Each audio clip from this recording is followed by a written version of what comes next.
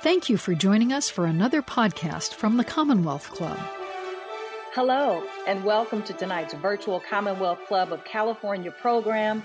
My name is Lauren Sanders, and I am happy to be moderating today's program.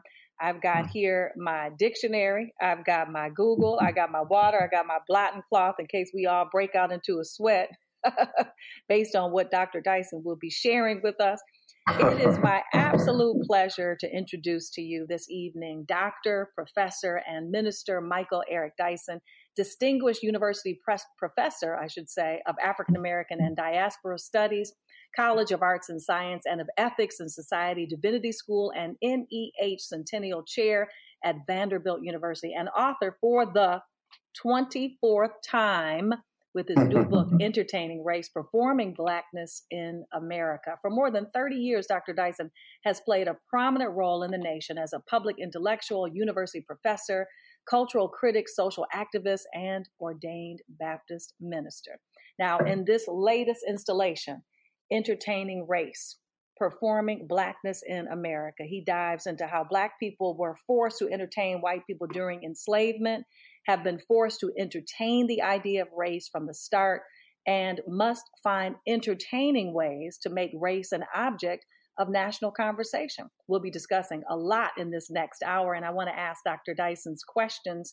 I want to put questions to him from you. So if you are watching along with us, please put your questions in the text chat on YouTube, and we'll be getting to those questions for you later in the program. It is thrilling to be here with you, talking with you, Dr. Dyson. There's a real appreciation, really from my heart, for your written and oral record of the Black experience and for your efforts to really quantify and capture the experiences, thoughts, viewpoints, hearts of Black people for the purpose of moving us closer to justice and equality. Hats off to you. Detroit style. I just got to start it out with a little Detroit. well, I'm so happy, Ms. Sanders. She's being very modest. She's one of the most remarkable broadcast professionals and media professionals, and even more broader than that, is an entrepreneur and an engaged citizen. So I'm deeply and profoundly grateful to you for taking the time out of your incredibly busy schedule. Plus, you're a mama of three wonderful boys. I believe that's right. And you are doing an extraordinary job. So we are so honored and grateful to have you here tonight. Well, the connection is here, and I'm so pleased. So let's just start things off because people will likely be logging on and viewing from all around. Let's just lay just a little bit of groundwork about you and your inspiration for this body, really, this life's work of written as well as oratorical work that you've laid before our feet and in our echo speakers. Everybody who's saying, Alexa, play the next page.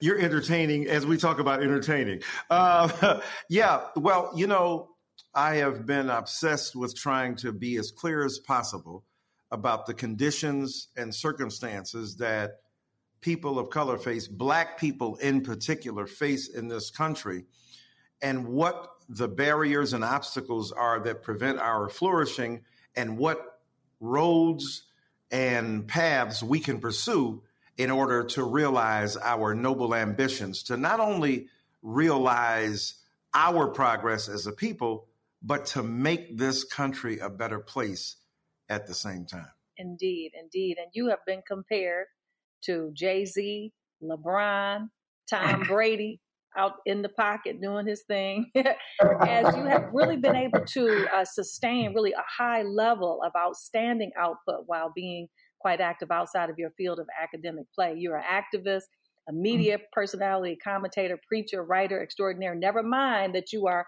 of course, counsel. I can imagine to so many people that your phone is blowing up at all times. You're a husband, a father, and a friend to so many. And I know those frequent flyer miles are off the chain. So here's what I want to know. First of all, does a brother sleep? And what is your central driving force, though, the central factor? Because most people who are this passionate and can perform on this level, they have a why, you know. So what is your why? That's so powerful. Thank you for your kind words, by the way. Yeah, you know, when I got a PhD, I had already been a teen father, hustled on the streets, lived in Detroit on welfare, worked at my father's alma mater, the Kelsey Hayes Wheel Brake and Drum Company, and did a bunch of odd jobs. So by the time I went to college at 21, I knew I was serious about getting my education.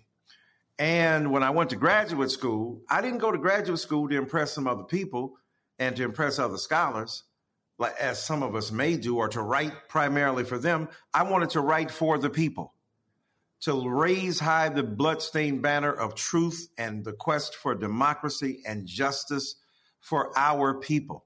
And so I was clear on that. So what drives me is the desire to bear witness as intelligently and as sharply and as insightfully as I can to the powerful resources that our ancestors have bequeathed us, but also to create new ways of imagining and reimagining social justice for us in the 21st century. So I wanted to use everything at my disposal, the written word, the spoken word, sermons, essays, book reviews, op-eds, commencement speeches, and protest speeches, lectures, all the stuff that's in this book, to focus on this magnificent obsession, which is how to appropriately and effectively bear witness to ideals and truths that I know will be sideswiped, will be marginalized, will be attacked and assaulted as they have been throughout my career. But nonetheless, knowing that people died, people sacrificed blood and body and sinew and flesh for the progress of our people, I can do nothing but give as much time and energy as possible to creating better ways of thinking and being and of realizing our goals and our destiny in this country. Okay. And you did all that plus write 500 more pages in this book, though it's kind of a compilation as well. And you have just given us a nice list of various ways that you express yourself and reduce things to writing and quantify. So, but let's go ahead and talk about, this is the 24th for those of you who are just meeting Dr. Dyson. This is book number 24. So you got some catching up to do. This book, Entertaining Race, Performing Blackness in America, like the skilled orator that you are. And I think, you were a rapper in another life because you got your rapper skill set, which clearly shines through. So I see that double entendre, clearly speaking to Black people as entertainers, which in and of itself comes with a mighty list of conflictual dynamics of pride and trepidation. And then it's Black people as entertainment, as I want to say, managers of sorts, having to manage the notion and realities of race, the dynamic of race, which plays out very often as a burdensome, I like to say, duality, that role playing, the code switching that Black people are called to do, right? We've got to kind of perform that. So how would you speak to the meaning of the title? Yes, ma'am. No, that's brilliantly laid out by you. And, those double entendres, those triple entendres, heck, those quadruple entendres. And we have to constantly pivot among and between competing ways and centers of being, of energy, of reflection, of commitment, of, ideals and goals. We have to constantly reflect on what we're about and what we're trying to do. And we're constantly translating, who we are. Yes, performing at many levels. Shakespeare said, all the world's a stage and we're all players on it. Well, that's true, too. But it also means that Blackness is constantly being performed.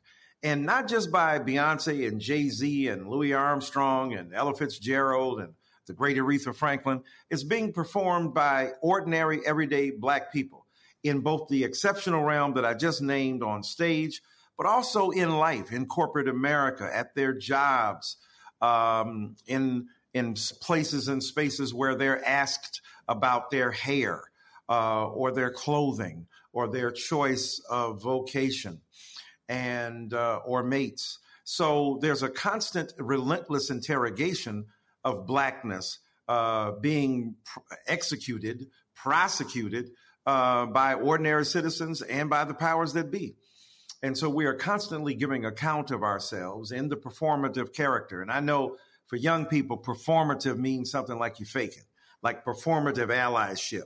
You're just presenting in public a performance of something that you deny the legitimacy of. But see, I think performance has a much more profound impact, and we perform in edifying and uplifting ways, not just in fake and in authentic ways. Martin Luther King Jr. was performing when he found a way to bring the barbarism of Bull Connor, the commissioner of public safety, the sheriff in Birmingham, to the stage that King would construct of social activism and resistance. So when he unleashed, that is, he being Bull Connor, the fire hoses and the police dogs upon the flesh of Black men and women and children, the bicuspids and incisors of police dogs ripping into their flesh or nipping at them, or the water hoses washing them against the wall. Martin Luther King Jr. Was really recruiting Bull Connor to participate in a pageantry of Black social redemption by forcing America during its dinner time, while it's watching the evening news, looking at Walter Cronkite to see what's on the concrete. And it's Black bodies and faces and places and children being manhandled and mistreated. That was a performance of sorts. When John Lewis is on the bridge trying to get to the other side, trying to get across that Edmund Pettus Bridge and to argue for Black voting, that is performance. Ella Baker, Joanne Robinson, Fannie Lou Hamer, Septima Clark, Diane Nash, and on and on and on. So I think that performance has a redemptive character within Black America, and not just in the famous people and the exceptional people, but the ordinary, everyday people. Black Lives Matter is a performance. Naomi Osaka is performing on the tennis court, but when she refuses to perform in deference to her own mental health, that's a greater performance of Black self-care in an era when Black people are demanded to perform. And going back to the time when that slave girl that I began the book with was hung upside down by her one ankle with a lawn cloth barely covering her midriff, beat to death at 15 because she refused to perform. That's the struggle we've been having from the very beginning, and Black people are constantly, relentlessly negotiating that demand with the performance of our profound intelligence and humanity. Right. It made me think right away when I read the title, and just you always want to thread this through your personal experience. And, Coney Gardens here in Detroit is a historically very stable working class Black neighborhood. And I have my own concept of entertaining reflections. It seems that entertainment, though, and I want your reflection, holds its value, as you say, it can be redemptive when we own it. When we own it, okay, when we dance for our own selves, not under the exploitive, uninitiated eye of others. So it's the same dance, but it's a different effect, right? That's right. So it brings to mind for me a clear directive. I can remember my mother and grandmother standing on the porch, looking out the door saying, hey, we don't dance outside on the street like that. Because it's inevitable when the girlfriends got together, we kickball, we do hide and seek, but eventually we're going to try to do a dance. Who knows how to do the new breakdown?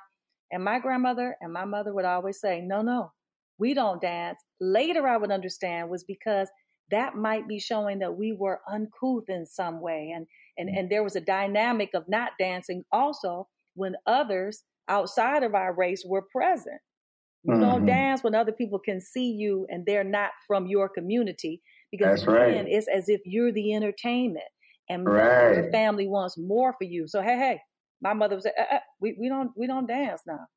So she would let us know right away. So I'm just wondering your reflections. Does that fit into the sphere? Because at some point, though, it must be that this performance is something that is self-actualizing for ourselves or beneficial in some way. Right. No, you're so brilliant. So brilliant. This is why we wanted the great Ms. Lauren Sanders on here tonight. You've deconstructed that brilliantly, because the competing forces are the internal drive and compulsion to be creative in the midst of horror and tragedy and trauma and terror, to create stable rituals of sustenance, ways in which Black people can maintain and preserve a sense of progress, of stability, of the capacity to endure the traumas that are imposed upon us arbitrarily, but also our will to act as agents of our destiny in a society that refuses to acknowledge our humanity. So we got that, so that every performance is not merely reactionary against the demand or in response to the demand of white supremacy for you Negroes to dance, as they did on enslaved ships, dance the captives, because they danced the captives to keep them in shape, to keep them active, to entertain and titillate the non-Black men, mostly on board, and to make sure that their property was not going to waste. But on the other hand, so we wanted to create our own dimensions, even before we were enslaved. In African civilizations and native haunts, we were dancing for a variety of reasons. We were singing for a variety of reasons. We didn't have to worry about responding to European colonization or the fetishization of dark skin as the projection of sexual desire of the other for Black bodies.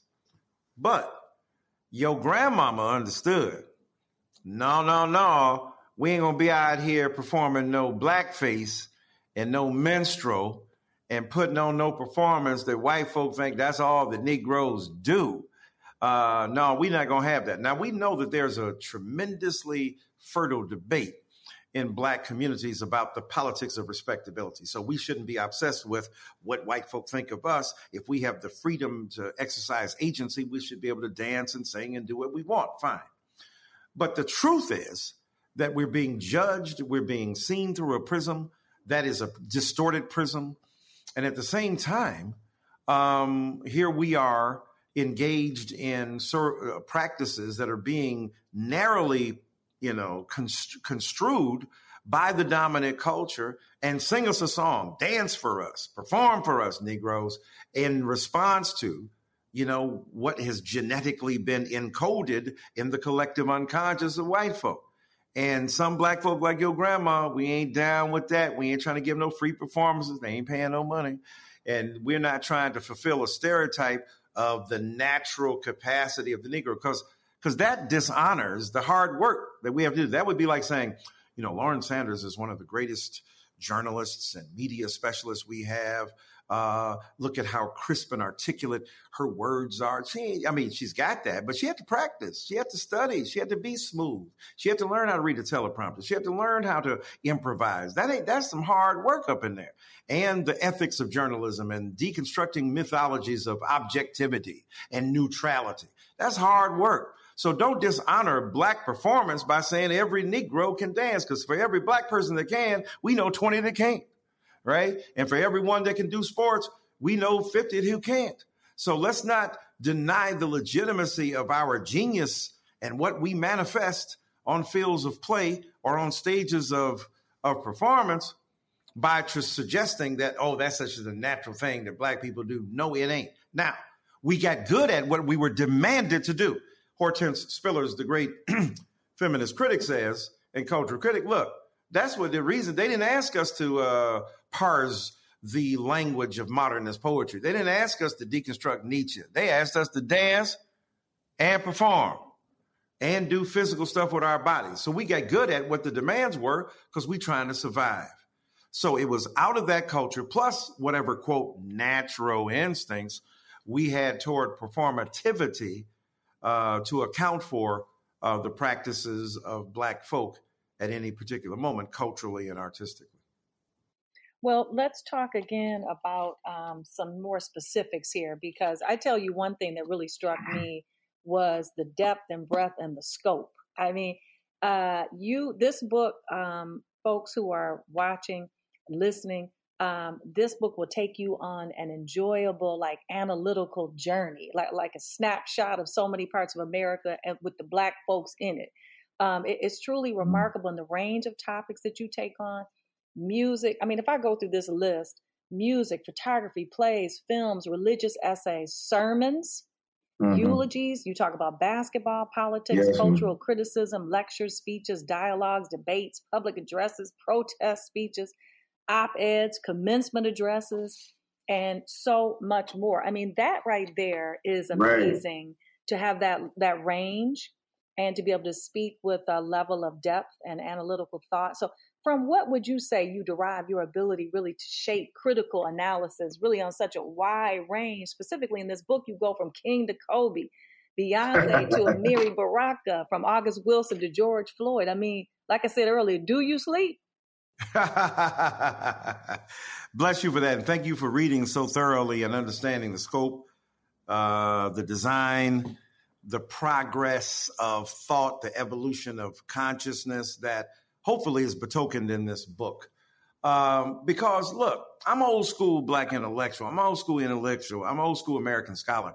I'm interested in a set of questions, and they take me across a number of axes, of genres, of fields of study. Anthropology, ethnography is a subsection. Sociology of knowledge, metaphysics, philosophical thought, and so on. So I'm just trying to figure out questions. What's true? What's fact? What's real? What's possible? What can we do? How can we engage? What do we talk about when we talk about Blackness? What is American democracy? So I have to study political theory. I give commencement addresses. I give lectures. I give orations. I give, protest speeches. I study widely and broadly scientific discourse, the rigors of the social sciences, and so on and so forth, because I am curious about the way the world operates and trying to figure out how we continue to negotiate and engage our ideas as human beings, and how we apply that to the worlds in which we live. So, yeah, I'm interested in Kobe. I'm interested in Barack. I'm interested in basketball. I'm interested in football, sport. I'm interested in a whole range of ideas that constitute the performance field of Blackness, and as broad a variety of insight as can be marshaled in order to understand this undeniably complex phenomenon we call Blackness. Okay. Well, I think that when we have such an expert as yourself here, we should take the opportunity to tap into your depth, your reservoir of information. And it's a popular hot topic right now circulating.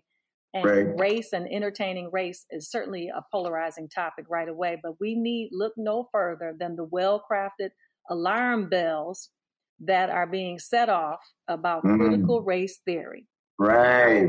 So you include in this book a keynote address you gave at Howard University's Law School on critical race theory way before it was popular, to talk about openly, way before it was controversial. And it looks like this will be gaining steam as a topic that will be building in momentum on the campaign trail, a strategic hot button issue. It is worth talking about right here. So first, let us define for everyone who has no real concept, or they are getting their concepts from fly-by-night, television shows and sound bites. Let's talk about, let's define critical race theory. Just help us understand, and how is it being misinterpreted? Yes, ma'am. Well, no, it's a great point you're making. There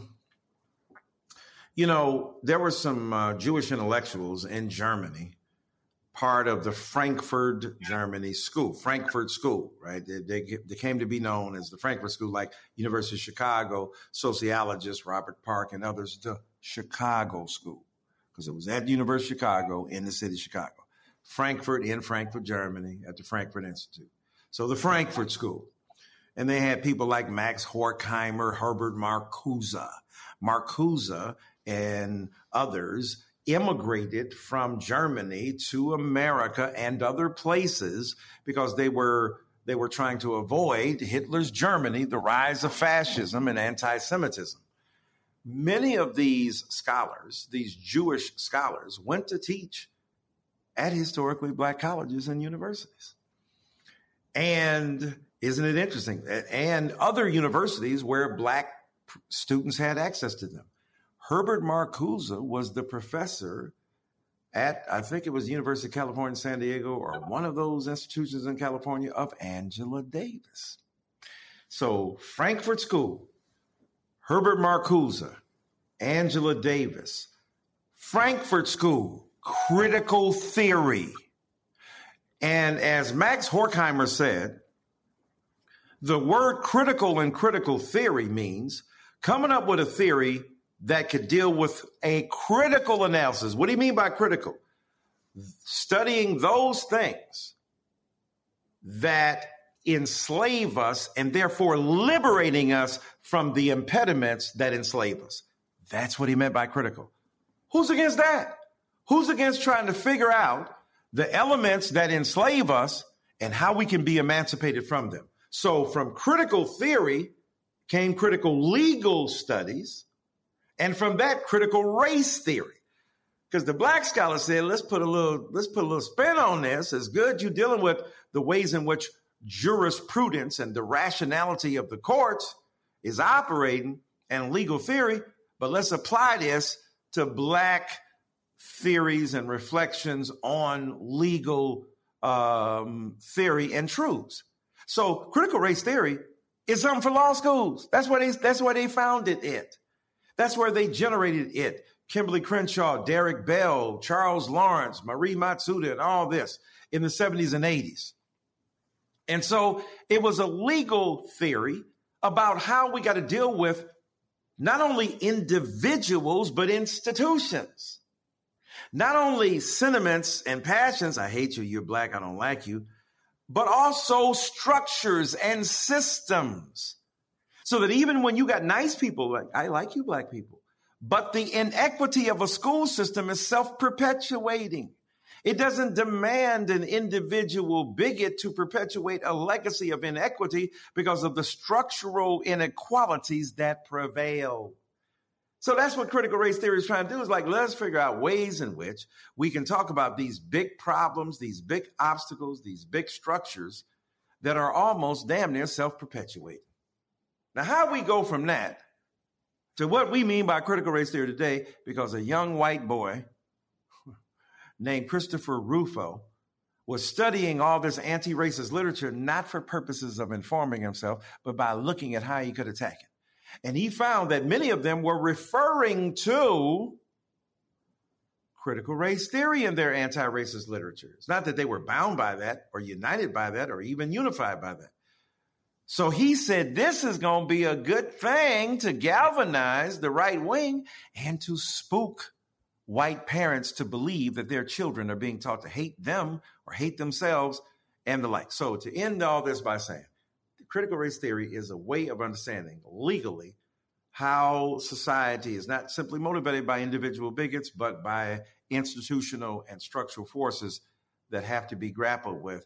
And this notion that critical race theory is going to destroy white kids and is being taught in high school, it ain't being taught in all law schools. Darn sure not in high school. So let's stop the madness and get to the truth of what's going on. Right-wingers and conservative elements, far-right elements in this country want to use any race-baiting philosophy or theory in order to scare white people into believing that the real enemy is critical race theory and not straight up white supremacy. Absolutely. Well, thank you. That was very thorough. And I did, in reading your book, get that understanding. And Derek Bell, I was first exposed to that Harvard law professor when I was at University of Michigan. But the concept, though, now that is being reduced to moms who are coming out saying that we are opposed to separation of children for the demonstration of something having to do with critical race theory. But in fact, I just had to apply common sense and say, if we're teaching a theory, is this not the teacher's misstep in that they have decided to adopt a misguided approach? I mean, did somebody give you a template of material and say, this is the way that we teach it? Or was that you with a harebrained approach that's causing the trauma? And though the concept of trauma, because I've seen, and everyone else probably, and you're hearing what the objections are, is that the white children are being made to feel guilty and that this is traumatizing. But what I'm hearing is it could be an opportunity for development of empathy and understanding. So in fact, maybe when you are forced into some emotional reaction, maybe we're building a new generation of people who care. Right. How about that? As opposed to forcing kids to feel bad about themselves or guilt. We ain't interested in guilt. We ain't interested in bad feeling. We're interested in the performance of a humanity. If young black kids are not too young to be victims of racism, young white kids ain't too young to know what it is. Yes. And if we're teaching facts, We're not teaching, but we're teaching let's just tell what. Right. How about that? Are you too young for the Supreme Court? How about the Constitution? How about the Declaration of Independence? How about civics? My God. But you ain't too young for the Confederate. You ain't too young for that, huh? Come on, man. Come on, like they say on Monday Night Football. Come on, man. Now, okay, so let's go to one of your favorite topics. And that's because, that's that Detroit roots, the soul, the music, okay? Let's talk about Jay-Z. Let's talk about It's a Hard Knock Life. Don't make me sing. LL Cool J, they obviously, this is really exciting for them. They were just inducted into the Rock and Roll Hall of Fame. Two very different artists, of course. But I know you played a special role. You were invited to be involved during Jay-Z's induction. And I really, though, it made me think, I know that there's a thought and a principle in the Black community of not looking for affirmation outside of our own. But I am wondering how you feel that our Black history in entertainment really comes to bear on this moment. Yeah, no, it's a great point. It's a great distinction you make. And it is, look, we have to be careful. Of course, we don't want to depend upon white validation as a means of Black self-expression. That's true. But everybody like to be liked, and people like what you're doing. And as Dr. King said, vitamin A to the ego. So, everybody want to be loved and said it's good, and you're doing all right. But we don't want to be victims of obsessively and slavishly being obsequious and deferring to people just out of desperate desires to want to be liked. So no, of course. But it is important to, have people understand what you're trying to do. And the interesting thing about hip hop is that unlike earlier generations that said, well, we're going to cross over to the dominant mainstream and, make them understand our humanity. That was good. Hip hop is like, look, we ain't going nowhere. Look, this is what we do. This how we be talking. This is what we be saying. If you dig it, come on over. Oh, guess what? Your kids love it. They love what we doing, So LL Cool J and Jay-Z being inducted into the Hall of Fame is beautiful. And I like that duality because, LL doesn't often get the kind of recognition he deserves because he ain't cussing a whole bunch. And he's talking about loving the ladies. I need love. He made the first hip hop love song. Don't call it a comeback. I've been here for years, rocking my pin. The dude battle rap, around the way girl, showing love to the ladies, sex symbol up in hip hop. Then you got Jay-Z speaking about the hustling life. God forgive me for my brash delivery, but I remember vividly what these streets did to me. Imagine me allowing you to nitpick at me, portray me like a pickaninny, condensing the word pickaninny. Or all my teachers couldn't reach me and my mama couldn't beat me hard enough to match the pain of my pop not seeing me. So with that disdain in my membrane, got him a pimp game, blank the world, my defense came. So, you got a guy, look, I would write it if y'all could get it, but being intricate will get your wood critic on the internet. They're like, you should spit it. I'm like, you should buy it. That's good business. So the thing is that rhetorical ferocity, the mastery, the fluidity, the poetic invention of a Jay-Z or of a LL Cool J is certainly to be celebrated. And let us note, although you're a young lady, I'm older than you by far, that when I was coming up, not as a young man, but as a younger man in my 20s, and I'm listening to the R&B station, we played no heavy backbeat. They were promoting the fact. In other words, we ain't playing that hibbity hop stuff because as we were developing, a lot of Black people were ashamed, turned off by, didn't want to hear hip hop. Now, some of that had to do with the sexism and misogyny, but even before then, right? They were like, turn that trash off. That ain't real music and so on. And now here we are, hip hop is the most successful music, the most popular music in the world, having surpassed a couple of years ago, country music. Now, That's saying a lot. But anyway. That is saying a lot. And I think some of that is because of its authenticity. That would be a word I would kind of reduce things to. And right. I just want to share that it seems to me, as I listen deeply to your analysis about the artists and then their craft, that your treatment of music and the artists that created that what you speak about in the book is like you've laid out to provide this necessary perspective as almost a manual of sorts on how these artists and their craft ought to be viewed, considering they and their crafts are often relegated to the B- pile because their craft is often not born out of, let's just call it convention. So this seemed to me like useful information for people who don't know or they don't have an appreciation for already these artists almost by default. So it's like you're helping them to quantify and define for the onlookers exactly what they are onlooking. It reminded me of the great phenomenon of the early lack of respect for improvisation in jazz. In fact, jazz improvisation is knowing the rules so well that you can break the rules. So, but in the beginning, that was seen as that's the junkyard music. No one's respecting that because you're not, keystroking it out exactly the way, someone else has written. You making up your own lines. And so it reminded me of you helping others to understand this is the position that this music holds. If you don't know it, now you know. Right? If you don't know, now you know. That's so brilliantly articulated. The parallels between improvisation, and how it was seen as somehow departing from the canons of European music. Thomas Jefferson is writing him notes on Virginia. Negroes have some, creativity in the music, but, I doubt whether they'll be able to develop harmonically. Guess you didn't hear the Supremes, did you, homeboy? So the thing is that they were skeptical about the moral utility and the rationality that informed the artistic expressions of Black people, and therefore thought we were crude and reductionistic and animalistic and savage. And as you said, the improvisation was seen as a radical departure from the written notes, and therefore you must be inferior and ignorant because you can't read them. Well, some people weren't taught to read because you kept us from reading both the words in the book and notes. So we did some ingenious. We came up with our own.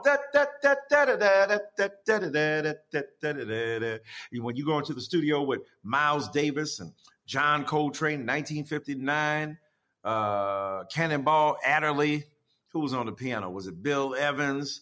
And who's on the drums? Philly Joe Jones or somebody on the drums, McCoy Tyner on the piano too. And then they got chords sketched out. They know where they're going to go, but they don't know how they're going to get there. They don't know what it's going to sound like in the interim. So that's why they start da da da da da da da da da da da da da da da da. Da, da. All right, we got that down. But da, da, da, da, da, da, da. That's what on, as the quote, spirit moves them. And they begin to play around those notes and play around with those notes. So your point is brilliant in terms of the parallel between improvisation and what was going on in hip hop. And dig it. Louis Armstrong and the old school swing didn't dig bebop when bebop came along. So that when Charlie Parker and them were coming along, right? So bebop itself was seen as, no, Louis Armstrong, I don't even really dig that. Leave that alone. I'm not feeling that. And then the younger cats, the younger Turks come along and they ringing changes on the music. Charlie Parker, then later on, of course, Coltrane and the like. So each generation embodying its ethic of artistic expression and protocol. But as you said, they were seen as barbaric and savage by the dominant European culture and hip hop. Well, you ain't reading. Well, Homer could neither read nor write, but ain't nobody going to call him illiterate. Ain't nobody going to call the Iliad a work that's jacked up. Ain't nobody going to call one of the great works of oral artistry in the Western world the mark of savage sensibility or inferior intelligence. So Jay-Z doesn't even write it down, not even writing it down, Bin Laden been happening in Manhattan. Back then, the police was Al-Qaeda to black men. What? Tupac, somebody wake me, I'm dreaming. I started as a seed, the semen, swimming upstream, planted in the womb while screaming. On the top was my pops. My mama hollering, stop from a single drop. This is what they got. Not to disrespect my people, but my papa was a loser. Only plan he had for mama was the blanker and abuser. And even as a seed, I could see his plan for me, stranded on welfare, another broken family. I mean, think about Rakim standing by the speaker. Suddenly I heard it, had a fever. Was it me or either? Summer madness. Because I just can't stand around. So I get closer, and the closer I get, the better it sounds. My mind starts to activate. Rhymes collaborate. Because when I heard the beat, I just had to make something from the top of my head. So I fell into the groove of the wax, and I said, how can I move the crowd first of all? Ain't no mistakes allowed. So yeah, our kids are genius on genius with improvisation and generating the beauty of the freestyle into an art form that has taken the world by storm. Amazing. And while all of that genius exists, we still find the naysayer. So I'm going to go to a naysayer. We don't want to run out of time, and we will be fielding questions from some of Oh, right. Okay. Right. But I wanted to see if we have enough time to get to this interesting exchange that you had. Now, it happened some years ago, but people are really buzzing about this. And it is really true, the dialogue and words, and which is why we're here. And Commonwealth Club is doing a great thing in terms of the share of information. Words can help to elevate us. We know words help to define us. It can help to change behavior. So the Monk debates in Canada found you on stage on a verbal throwdown with Canadian psychologist Jordan Peterson. During this debate, Peterson made some pretty emotionally tinged comments. One about how would we tax him for his white privilege, which I heard as if to say, if there's a difficulty in quantifying white advantage and a difficulty in quantifying Black disadvantage, then somehow that nullifies the harm. So if you can't put a number on it, then it must not exist. It was some dynamics going on between the two of you, and I wondered if you could give us your take. Yes, ma'am. You should, it's like you were a fly on the wall and right there. And I was like, yo, bro, right. As you brilliantly put it, just because you can't quantify it in your own calculus, in your own physiognomy of ferocity, that we can't somehow measure the trauma in terms of decibels and in terms of algorithms, that somehow the harm ain't real.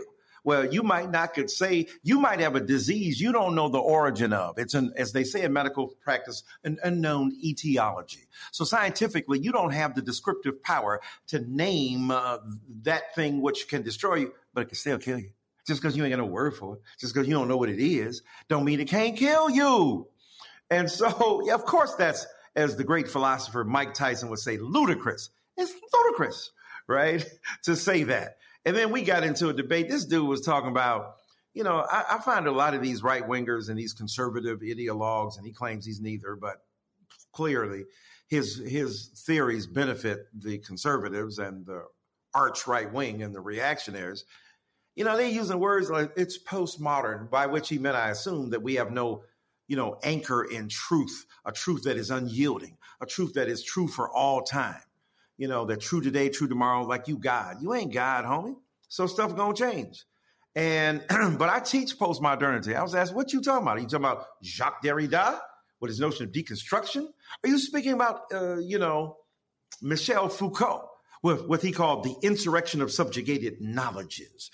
What are you talking about? Baudrillard with the simulacrum that is generated in a postmodern context? Are you talking about postmodernity as a time period or postmodernity as a thematic preoccupation? Are you talking about destabilizing modernist narratives at the behest of an exploding corpus of ideas and beliefs? What you be meaning, homie? So if you ain't got no clear definition of that and you just tossing these words around without defining them, it sounds kind of cray-cray to me. And so at one point I did call him a mean, mad white man. Because I'm like, what's the anger? It's like you like the mad rapper. Tell him why you're mad, son. Tell him why you're mad. So those things are part and parcel of what was going on there. And it was a heck of a debate, and some interesting fireworks and dialogue were occurring. And it's really difficult when it feels as if you have to convince others of what should be, you would hope to be super obvious when you look at some basic facts and statistics. And I think, fundamentally, the concept of moving us toward the ideals that we have espoused, our definition of who we are as Americans, clearly we've run afoul of some of that. And it's difficult to listen to those who seem to still need to be convinced. But if they need numbers, we're going to get the number crunchers for you. Right. No, you're right. I mean, and we have a few questions, Dr. Dyson, and I want to. Okay, I just want to say, like when the Bible says, "Those who come to God must believe God is," because if you already, don't believe, then you're not going to have a certain predisposition to actually believe. Now, those who are agnostic or atheists have a right to say that's bull crap. I don't believe that. But at least understand that you got to invest in the process of belief itself in order for it to become meaningful. But anyway, let's tackle some of those questions, man. Some of that analysis that you went through, that was a chapter that I would tell you, ladies and gentlemen, be ready.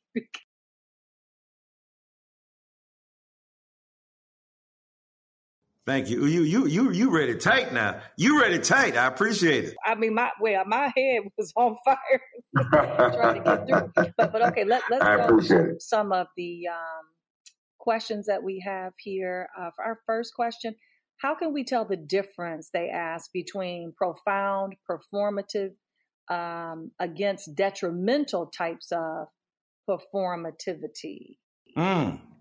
That's a great question.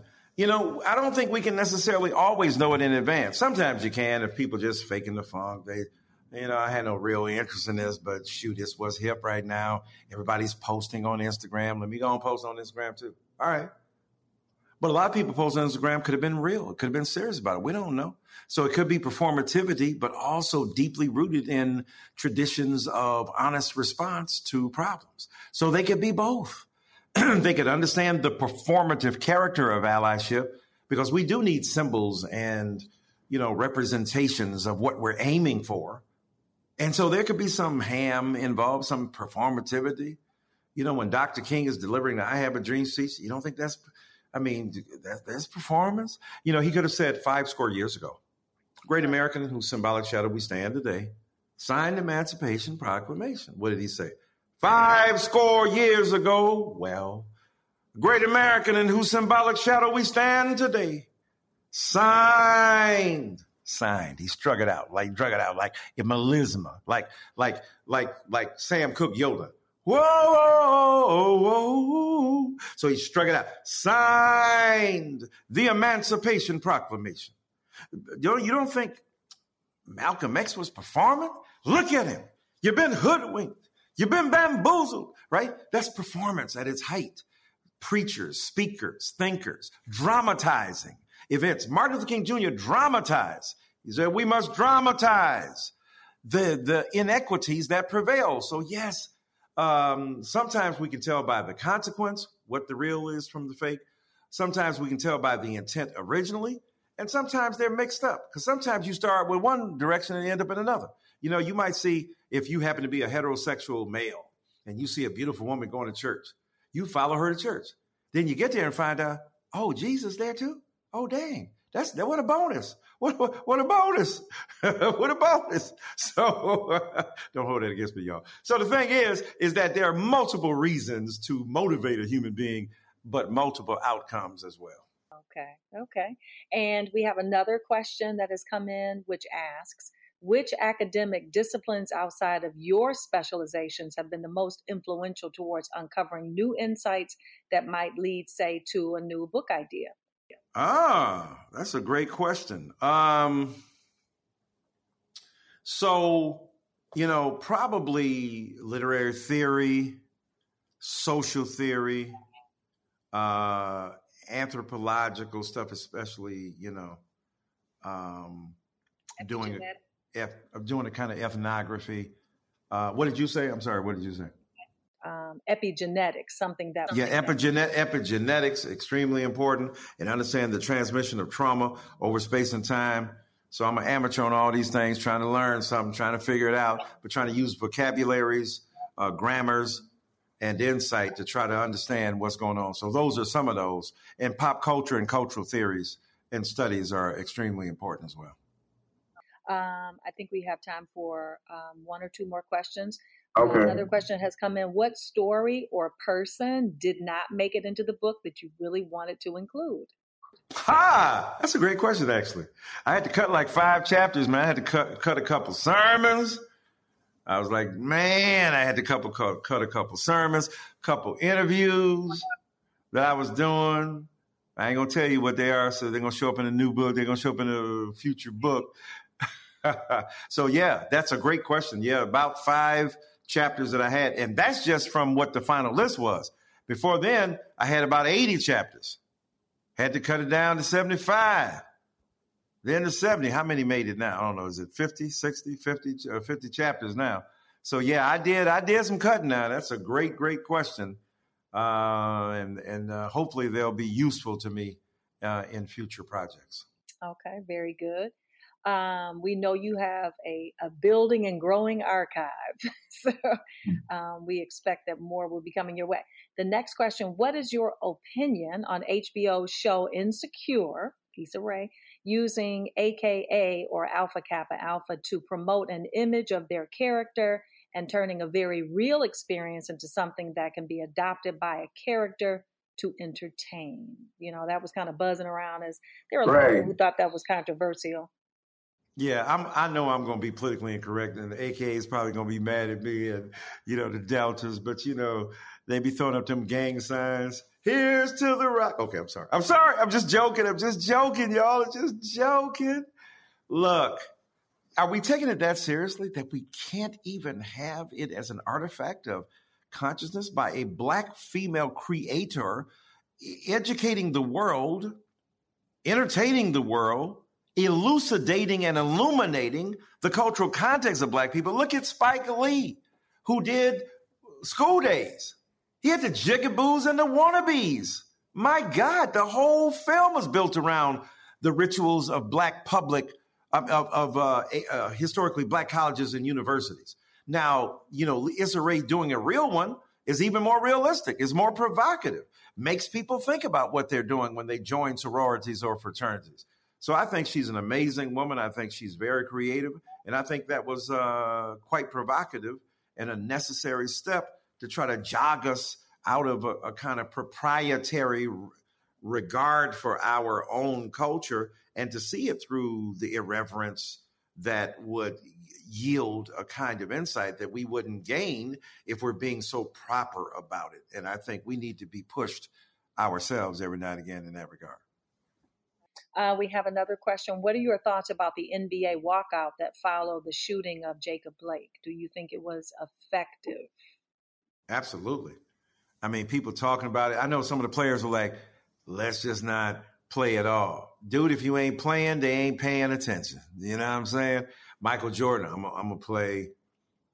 I'm gonna be interested in politics after I'm done. They don't care, bruh. When you ain't chucking that ball and throwing that rock and running that pigskin, they don't care as much. It ain't the same when you're at the height. This is why I got mad respect for LeBron James. While he is playing, he got mad respect for the game. He takes care of his body, 38 years old, 37, 38, whatever. He's about to turn 38, I think, soon in December.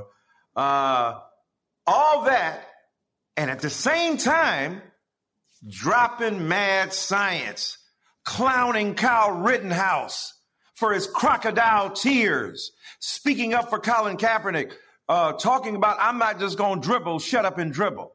Right now, Black Lives Matter, I Can't Breathe, raising consciousness, funneling money toward the funding of voter rights campaigns among African-American people, right while he is most popular. Mad love and respect to that brother right there. So I think it's extremely important. What they did was valuable and effective. Okay. We have another question. What was your reaction to the defense attorney in the case against the murders of Ahmaud Arbery, saying that he did not want Black pastors in the courtroom? I'm sure you know of that. Do you think it speaks to the way white people view Reverend Al Sharpton Reverend Jesse Jackson, and others. This speaks of how they, look at black people, no matter if they got a reverend behind their name. You just another, man, don't make me say it. So look, these are respectable men, friends of mine. I got chapters on both of them in the book. So if you want to read about what I think about them, check out the book on Reverend Al Sharpton and on Reverend Jesse Jackson. They are iconic figures, historic, legendary, have done so much for black people in this nation. And now you're going to tell them they can't come to the daggum courtroom? You just trying to tell us the very sight of a black person? Why are you so fragile? You be talking about black people as snowflakes. You talk about black people as weak, as woke, as can't take nothing. And yet the moment something doesn't go your way, you just tripping out all over. And I'm talking about you. If it don't fit you, don't take it. I'm talking about the very narrow consideration of certain white folk who are hypersensitive about these issues and trying to make a literally federal case out of it. It's ludicrous, that argument. They are citizens of the United States of America. They have a right to be present and accounted for. And I hope not only 100 ministers show up on Thursday, I hope 1,000 show up. That's my tribe. That's my fraternity. The black preachers, I've been doing it for over 40 years. So when you talk about them, you talking about me. So show up, brothers and sisters. Let's show them what we do. Well, I think we are just about out of time as we talked this evening. This has been a thrill for me. And I really want to thank you so much for joining the Commonwealth Club. This has just been fascinating. There's so much more we could talk about. I mean, we didn't even get to talk about, 6 Mile and Livernois. Come on, man. White Castle, we ain't talking about, what's going on in the D. Yeah, so yes, ma'am. Next time. Thank you so much for your brilliance and insight and your radiance and your tremendous facilitation of this conversation and taking the time away from your busy schedule and your family to do this. Thank you so very kindly. And I thank you. I would love to do it again. And I want to thank you for joining the Commonwealth Club today and discussing a mere snippet of this fantastic new 24th book from Michael Eric Dyson. If you haven't read it, you will not be disappointed. You will be taken on a word roller coaster of depth and breadth. You will learn key nuances of the Black experience and critical viewpoints on and from the Black experience. We'd also like to thank you, of course, our audience members, for watching and participating live. And thank you to our bookstore partner. That would be Marcus Books in Oakland. That's my people, Marcus Books. Go buy some books from them. Come on, Oakland. I'm coming on out there. We encourage you, of course, to pick up your copy of Dr. Dyson's latest book. It is holiday gift-giving time, and it will make a fantastic stocking stuffer, as they say. I would like, if you, of course, would like to watch more, and if you would like to support more of these online programs, because it's fascinating that you can be there, and I can be here, and you all can be there, and we can come together for this information share. And if you would like to continue to support the Commonwealth Club's efforts in making virtual programming possible, please visit their website. It's commonwealthclub.org/online. I'm Lauren Sanders, and thank you so much for your time. This has been a thrill. Take care, and thank you. You've been listening to the Commonwealth Club of California. Hear thousands of our podcasts on Apple Podcasts, Google Play, and Stitcher. If you like what you've heard, please consider supporting our work and help us bring 500 programs a year to listeners like you. Go to commonwealthclub.org/donate. Think your way around the world with our travel programs to exciting domestic and international destinations. And when you're in the Bay Area, please join us live at our events. Thank you for listening and for your support.